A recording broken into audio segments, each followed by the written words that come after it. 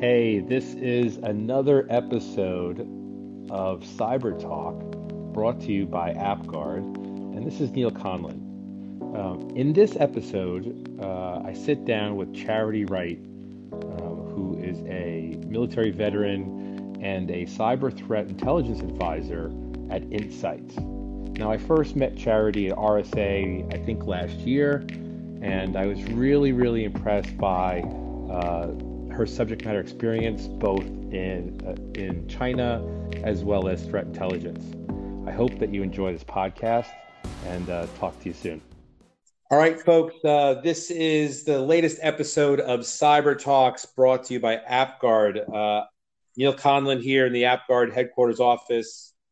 Just to talk a little bit about the podcast. We really wanted to put together a podcast that was just these little gold nuggets, 30 minutes at a time tops, something that somebody who's commuting to work or in between meetings can throw on, listen to, walk away with some really good thought leadership, and move on to the next thing. So I'm here today with Charity Wright. Charity, we met, I believe, last year at RSA. We spent some time together. We did some of the events. Really good, amazing connection there. And I'm super excited for having on the podcast. Why don't you just do a quick introduction and talk a little bit about your background as much as you can? I know there's some stuff there, and what you're doing today. Sure. Thank you. I'm really excited to be here. So my background is I'm from the U.S. Army, and I've served for 10 years now, and I'm finally retiring. The Army assigned me to the National Security Agency for several years to be a Chinese linguist there. So I got my experience with intelligence analysis through the agency. And then I transitioned into cybersecurity in 2015 because I figured cyber is the future, and I've already got Chinese under my belt. So it's been a fun and exciting adventure. So, I mean, before we go into the questions here that I wanted to cover with you, as much as you can talk about it, what was that like being a linguist on a Chinese desk at the NSA? Oh, man. Well, it was intimidating at first. The first 2 years of my time in the Army was just learning the Mandarin language at the Defense Language Institute.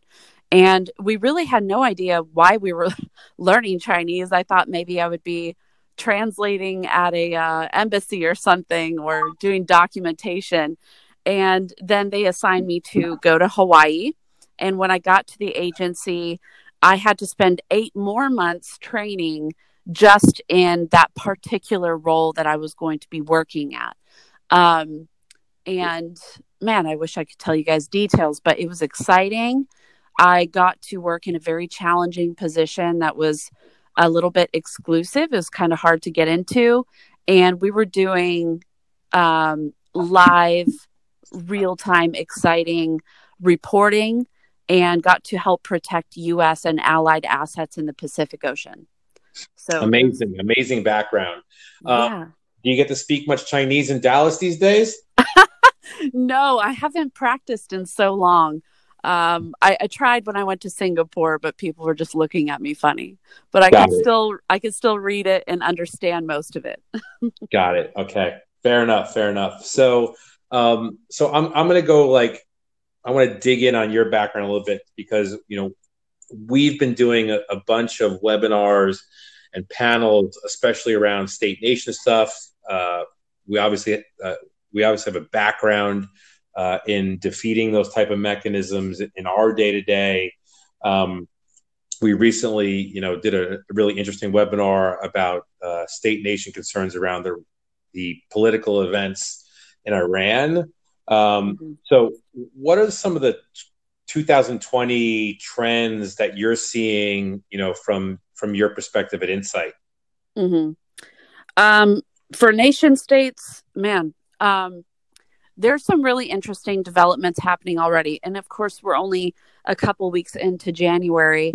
But, with this new development with Iran and the U.S., with the escalations going on, it's been a little tense the past few weeks. So everyone is kind of wondering, what does that mean for cybersecurity? What does it mean for cyber attacks? So we're really keeping a close eye on what's going on with Iran. And also just the fact that we already know that they're not in the top 3 cyber threats in the world right now. So that gives us an opportunity to really explore, what is China capable of? What is Russia capable of? What are their targets? And we're really looking at election cycles and misinformation campaigns mostly for 2020. That's going to be a huge focus. Yeah, so that's super interesting. So you think even with all the, and I was pulling from some of the comments that you just made and some of the stuff that I know from some of our other contacts. So you think with the Iran differences, it's still not within the top 3 of cyber concerns that people should have. Right. I think the misunderstanding is that because we're so concerned about them developing nuclear weapons in the future, I think we also have to stay clear at what we know about their cyber operations, which is completely separate. And the fact is that they're technically very behind other nation states. And it doesn't help that this past summer, there was a leak of classified information about Iranian cyber operations, and it really gave away a lot of their tactics and techniques and armed us defenders with how to protect ourselves against their operations. Well, sometimes those leaks work in our favor, and glad that it did this time. Absolutely. Yeah. So there's a thing going on where, I think the last couple of years, there's just been this, tidal wave of cyber software solutions. People, we're still trying to understand really, some of the attack surfaces. What are some places where you think that, enterprise companies should be focusing their resources on if they have new resources? Is it like staying to the traditional stuff? Is it going above and beyond into the AI futuristic stuff? Where do you think they should be spending their resources on? Mm-hmm. Oh man, that really is a loaded question. There are so many enterprises that are still very behind right now. And so we've been encouraging them, depending on the industry even, focus on the basics. Make sure you've got that covered first. Antivirus. I mean, you wouldn't believe how many enterprises are still struggling to keep up with a good antivirus program, protect endpoints, and then network security as well. Threat intelligence is going to be a really valuable tool for every company. Knowing how to security tools in your budget. That's what threat intelligence is going to do for them right now. Showing them, hey, based on your company, your attack surface, your assets, and what industry you're in, you're going to want to focus on protecting against these particular threats. And I think that is so valuable for leaders to understand that CTI, cyber threat intelligence, can really help them focus those resources. Yeah. There's an interesting conversation that we should have after we get done with this podcast about the ability to do something do some filtering across your antivirus and some filtering across your EDR to kind of reduce some of that chatter. Based on your background, I would love to get your feedback on that one. So let's I want to highlight that before I forget about it, but let's talk about that at some point after the podcast for sure. Yeah. So that said, so that's where people should be deploying their resources from an ecosystem and kind of out in the world of cybersecurity. Where do you see some gaps here in what we're doing or not doing the right way? Mm-hmm. Well, to touch on one industry in particular, something that I've been researching and looking through is the retail industry. They're really struggling right now because it's hard to make a profit when you're dealing with so much fraud, which is a really big challenge for them right now. But it's also compliance. There are over 80 different data privacy laws being passed around the world. And so these global organizations, especially retailers, are struggling to keep up with being compliant. And as a result of not being compliant, they're facing major fines that are really crippling their businesses. So I've been advising retailers to really focus on finding compliance tools this year to help them pass those compliance regulations, but also, I mean, network security can sometimes be, daunting, and there are some overlaps. You can find services and tools that help you both with network security and with staying compliant, so you don't have to face those huge, heavy fines. And I think that goes for most industries that are facing these statewide or nationwide compliance, regulations now. Right. Healthcare is another example. They're really struggling just with the basics and keeping up with all of the data that they're processing through devices every day. So I think IoT is a really big focus for them. Yeah, yeah. I think, I mean, one of the trends I keep on seeing up, I think that, 2020 is really going to deliver 5G, whereas I know we've talked about it for, probably at least 2 years, but I think, 5G is really going to come to the marketplace, and, that's going to bring new beginnings to IoT and really the connected of smart everything.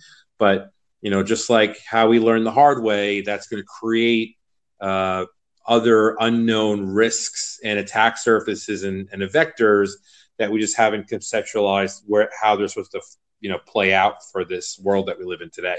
Yes, very true. Yeah, yeah, absolutely. So I like to lighten the load a little bit sometimes here because, it's always such a deep conversation when you start talking into, cyber. I also like to, so I can imagine, right, if somebody's listening to the podcast and they're doing their 30 minutes, they're listening to us talk about this type of stuff, and then they've got another couple of minutes before their meeting, and then we say, okay, well, Charity, what's your favorite cybersecurity meme? And then they're going, okay, now I got to go look at this. Got to go look up and see what this is. So do you have a favorite cybersecurity meme? Oh, man. I'm trying to think off the top of my head. I was just going through Twitter a couple minutes ago. There's so many, but I think it's usually the one where it's the little girl with that little devilish look on her face and the house is burning behind her. There's like so many of those that relate very well to how, how we're fighting. I think there's this human aspect to what we're doing, and it's humans versus humans. And at Insights, we really focus on the threat actors on the other side. And, sometimes when you're living in the dark web with them, you kind of feel like, what am I doing here? Am I burning everything down, or am I actually helping to protect people? But that meme is pretty funny to me.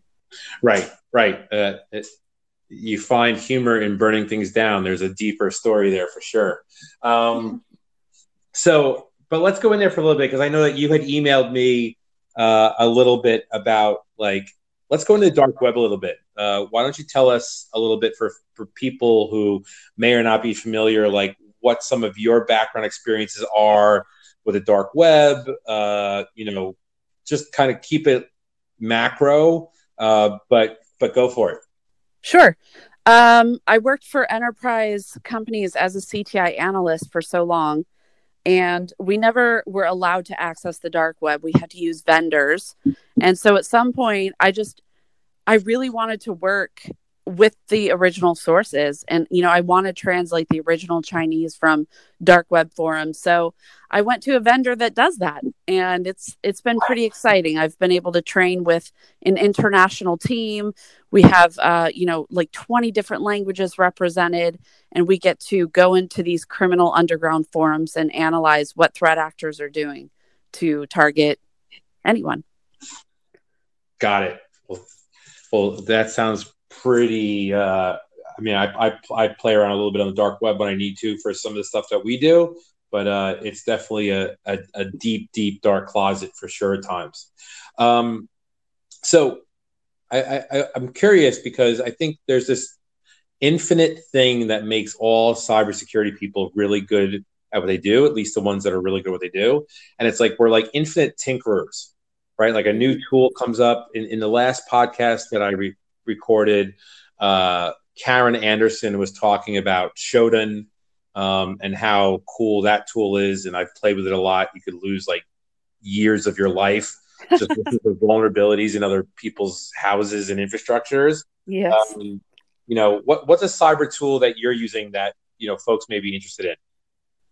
Oh, okay. Man, that's a hard one, because now that I'm working for a vendor, I work a lot inside our own threat command tool, which is like a dark web search engine, basically.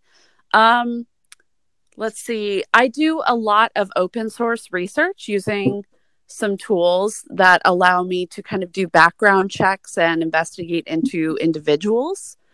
A lot of times it's to find out what is exposed about our customers' VIPs, as they want to make sure that their VIPs are not too exposed in open sources. So I like to use those background check tools. You'll be amazed at what you can uncover about somebody just through these free open source tools. That's why I live so openly on social media, because if I'm going to have my shirt off on social media, then you can't find me in the dark web.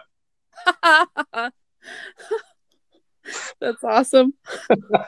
That's really my belief. I really believe that like many people, and I mean, we were talking about you know, kids and TikTok before we recorded the podcast, right? Mm-hmm. But I fully believe that it takes so much effort to hide to think you're hiding or think you're being private. And you and I both know this very well, that I might as well just be out in the open and be like, hey, look, there's this picture of Neil with his beard, with his shirt off on his Instagram, because I'd rather be there than thinking it was safe behind some firewall or some wall that's really not safe at all. So yeah, you just validated that what I'm doing is fine. Oh, I totally agree with you. I purposefully set up kind of like honeypot social media accounts because I want to control the narrative around my own self and my name, right? Okay. So like give them something that gets them like, oh, okay, this is who she is, or this is who this person is. And it kind of, you know, if you give them just enough. Right. I mean, that's one tactic. But I understand a lot of people in our industry are very private and they don't want to put anything about themselves out there. But usually I can find it anyway. Yeah, sure. Especially if you got access to Charity Right tools at Insight. So thank you so much, Charity Right. If people wanted to connect with you, what's the best way for them to get a hold of you? What platforms do you use? That kind of stuff. Yeah, I'm on Twitter. I am Charity W 4 CTI, or I'm on LinkedIn as Charity Right. Great. Charity Right, pleasure as always. Thank you for the time. And I will see you in a few weeks at the RSA conference in San Francisco. Great. Thank you so much. Bye.